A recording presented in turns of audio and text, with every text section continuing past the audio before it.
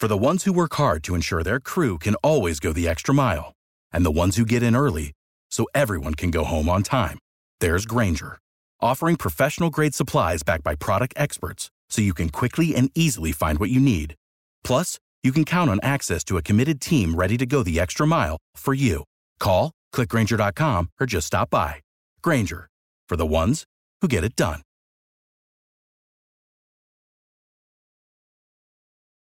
The god of mischief is back and better than ever. Loki. Wow, great to see you again. Critics agree Loki Season 2 is marvelous. Great. And it's finally here. How much do you know? Let's assume I don't know much. A mind-bending adventure. Spectacularly cinematic. I've been waiting for a moment like this. It surpasses all expectations. A little over the top, don't you think? I thought it was spot on. Loki Season 2. Now streaming only on Disney+.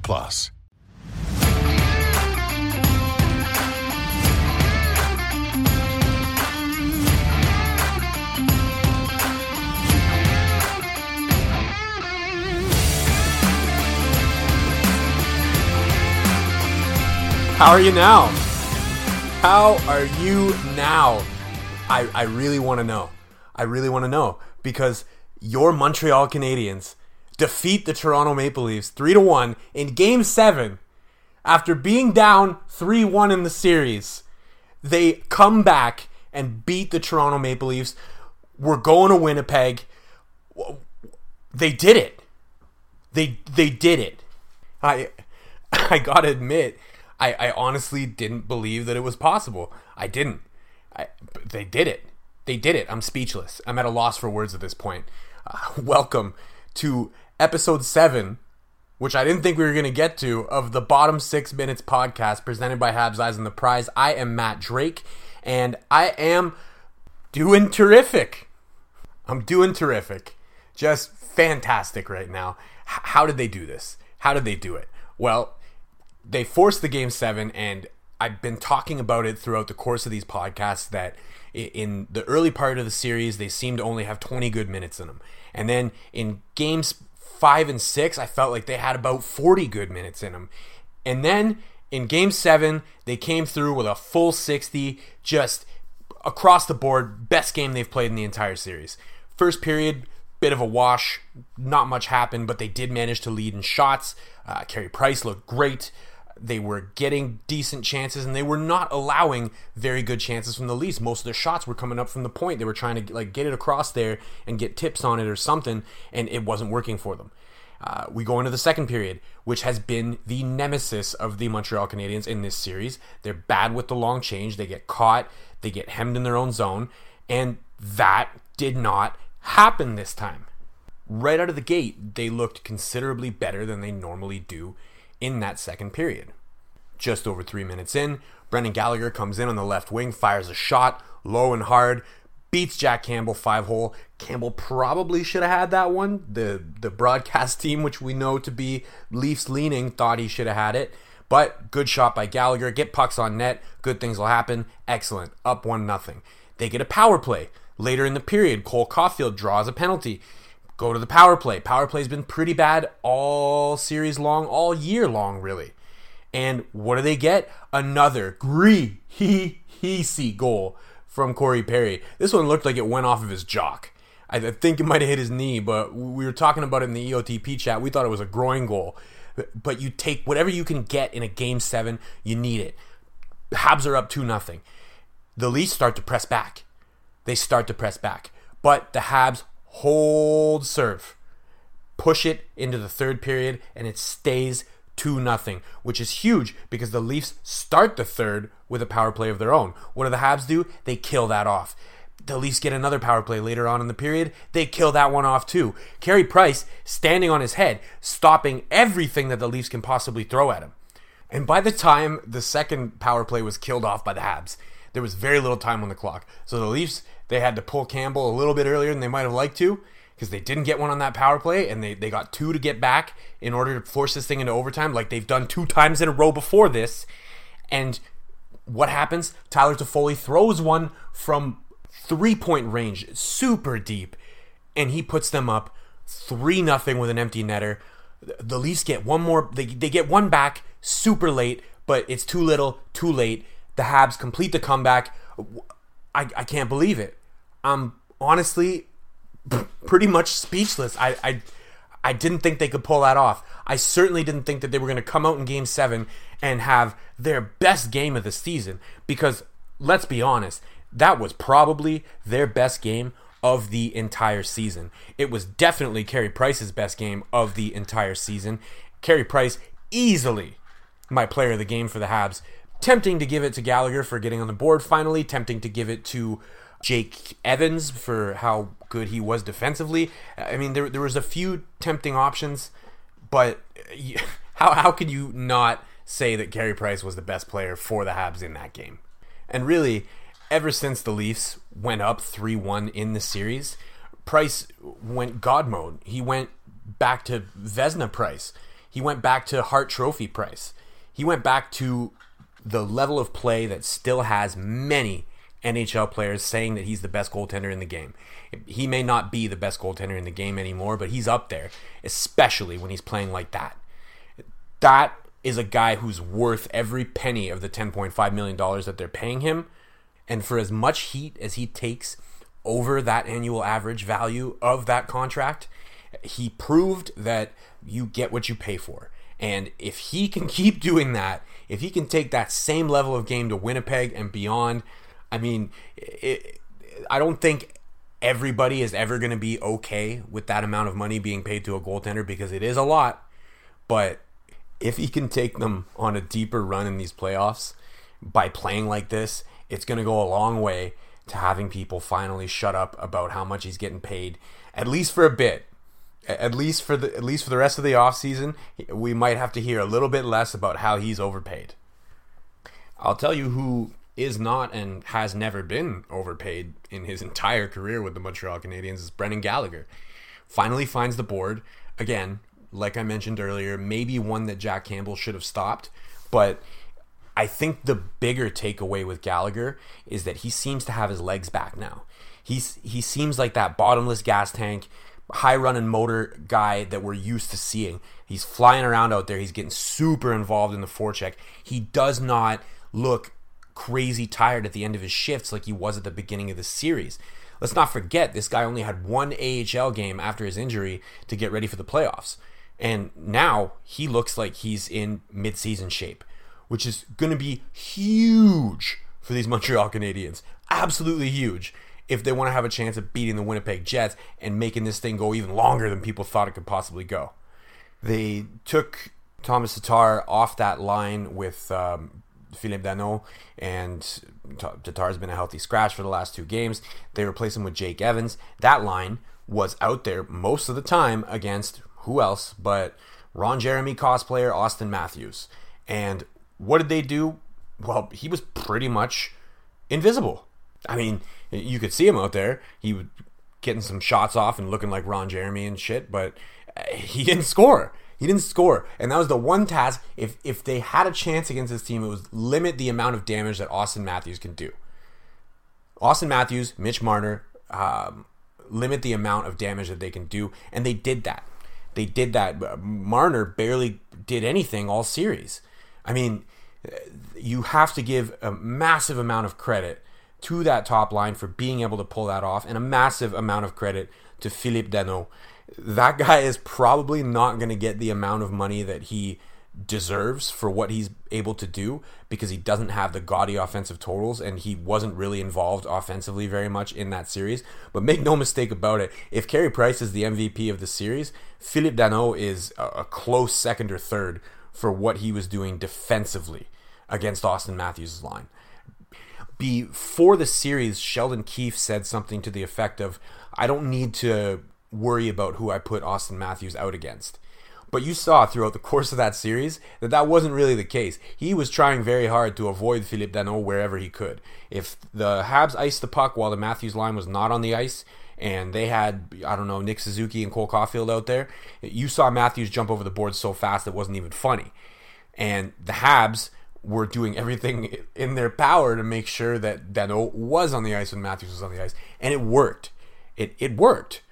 I honestly got to maybe eat some crow and say that Dominique Ducharme coached a great series, especially in those final 3 games to make that comeback. I mean, he was getting the right people on the ice at the right time. Putting Jake Evans on with Danault was a brilliant move. I mean, that trio with Gallagher was really able to shut down the Leafs, and he just adjusted far better than I thought he could. I mean, after the Game 4 loss on the podcast, I was talking about, maybe I would vote to not bring him back next year. After the way he recovered, I'm not 100% sold, but I'll tell you what, I'm a lot more sold than I was. I'm willing to see what he can bring against Winnipeg and reserve my decision for later and say that I kind of want to take back what I said, at least for the moment. I am a Habs fan, so my opinion is subject to change at every possible moment of the day. Right now, I'm just feeling great. And while I'm at it, I should probably sit here and eat some crow on another Habs person that I've been a little bit harsh on, and that is Marc Bergevin. As I still believe that he has to own the flaws in this roster, which have been exposed throughout the course of the year because he built the roster. But it must also be said that he built a roster that is clearly greater than the sum of its parts, that was able to come together and pull off this magical comeback against the Leafs. I mean, I don't necessarily think that should save his job, but I mean, he is as responsible for their successes as he is their failures. And if they can go to Winnipeg and take the North, make the semifinals of the entire league, I mean, it'll be pretty hard to get rid of him at that point. Regardless of what you think of his entire tenure, it would be very difficult to get rid of him at that point. And, since we're talking about eating crow, I have to mention, like I said, after Game 1, a toe-to-so. I wrote an article on April 29th. I'm going to link it in the article for this podcast on Eyes on the Prize, but if you're just listening from Spotify or from Apple or whatever and you don't want to go to the website, that's fine. Just go to Google and Google the Habs could beat the Leafs in the playoffs, or just the Habs could beat the Leafs. My article, I guarantee you, it's going to be one of the top 10 results. Probably still, even though I wrote it on April 29th. I got so much hate for that article. So much hate. A lot of the comments were saying I was delusional, lacking integrity for even daring to say it. I got emails from Habs fans, Leafs fans, saying I'm an idiot. I have one email that I kept, and literally the subject line, it just says, "You absolute donkey." And this guy just tore into me. And he's like, "I can't believe that you think the Habs could possibly beat the Leafs. They're going to get destroyed if that happens. And you don't know what you're talking about." And, guess what? I did know what I was talking about. I did. I was right. A toe-to-so. A goddamn a toe-to-so. Hopefully everybody understands my Trailer Park Boys reference there. And I hate to sit here and just make a podcast, try and make it about me. This is about the Montreal Canadiens. This is about them pulling off an amazing comeback that, honestly, as much as I believe they could beat the Leafs, when they went down 3-1, I thought it was over. I thought everybody that, messaged me and commented on that article I wrote back in April were going to be right, and I was going to have to sit there and go, "Oh my God, I can't believe that I have a piece sitting out there on the internet of me saying that this Habs team could beat this Leafs team," and then they go out there and they do this. No. Not in these playoffs. Not with this Habs team. They refused to quit. They didn't care that the entire mainstream media predicted them to lose this series. Even Habs reporters, like even Eric Engels, said that the Habs were going to lose in 7. They busted everyone's bracket. And now they have a tough but winnable series against the Winnipeg Jets. The Jets look pretty scary with how they handled the Edmonton Oilers, but the Habs have had a few games against them during the course of the regular season that make you believe, once again, they could beat them. They could. And the key is that this Habs team will always go as far as Carey Price takes them. And Carey Price is in rare form right now. He cares. He wants to win. He wants to win now, and he does not give a shit that this team isn't a Stanley Cup contender in the eyes of the mainstream media or anyone. Now, I said after Game 6 that this feels a little bit like 1993 and a little bit like 2010 at the same time. Now, those two teams had only one thing in common. They had stellar goaltending. You had St. Patrick in 93, one of the greatest goaltenders to ever play the game. You had Yaroslav Halak in 2010, one of the greatest runs that a goaltender has ever gone on. And what took the 93 team as far as they went is they had a better roster up front. Clearly, a better roster up front than the Habs had in 2010. I think that this year's Habs are closer to 93 than they are to 2010 in terms of the talent that they have up front. Now, I'm not trying to say that this team is going to win the Stanley Cup like they did in 1993. I am saying that they are closer in terms of talent to that team than they are to 2010. So we shouldn't just sit here and say, oh, well, they're going to make a run to the conference final and then they're going to lose. We should enjoy this for what it is. An unexpected run with a team that's better than the last team that went on an unexpected run. So, anything is possible. That's why you play the games. Something, some other cliches about how anything can happen in the playoffs and blah, blah, blah. The Habs beat the Leafs. That's all you need to know. First time they've played since 1979, and they beat them. We're going to Winnipeg. The bottom 6 minutes lives on. We are on Spotify, Google Play, Apple, Megaphone, and I am on Twitter at DrakeMT. We're going to keep this podcast going for sure, for as long as the Habs permit me to continue making this podcast for the course of the playoffs. I will continue to make it. Today's episode running around almost 17 minutes, so c'est une soirée énorme pour les employés de soutien. Thank you for listening, and I can't believe I get to say this. À la prochaine.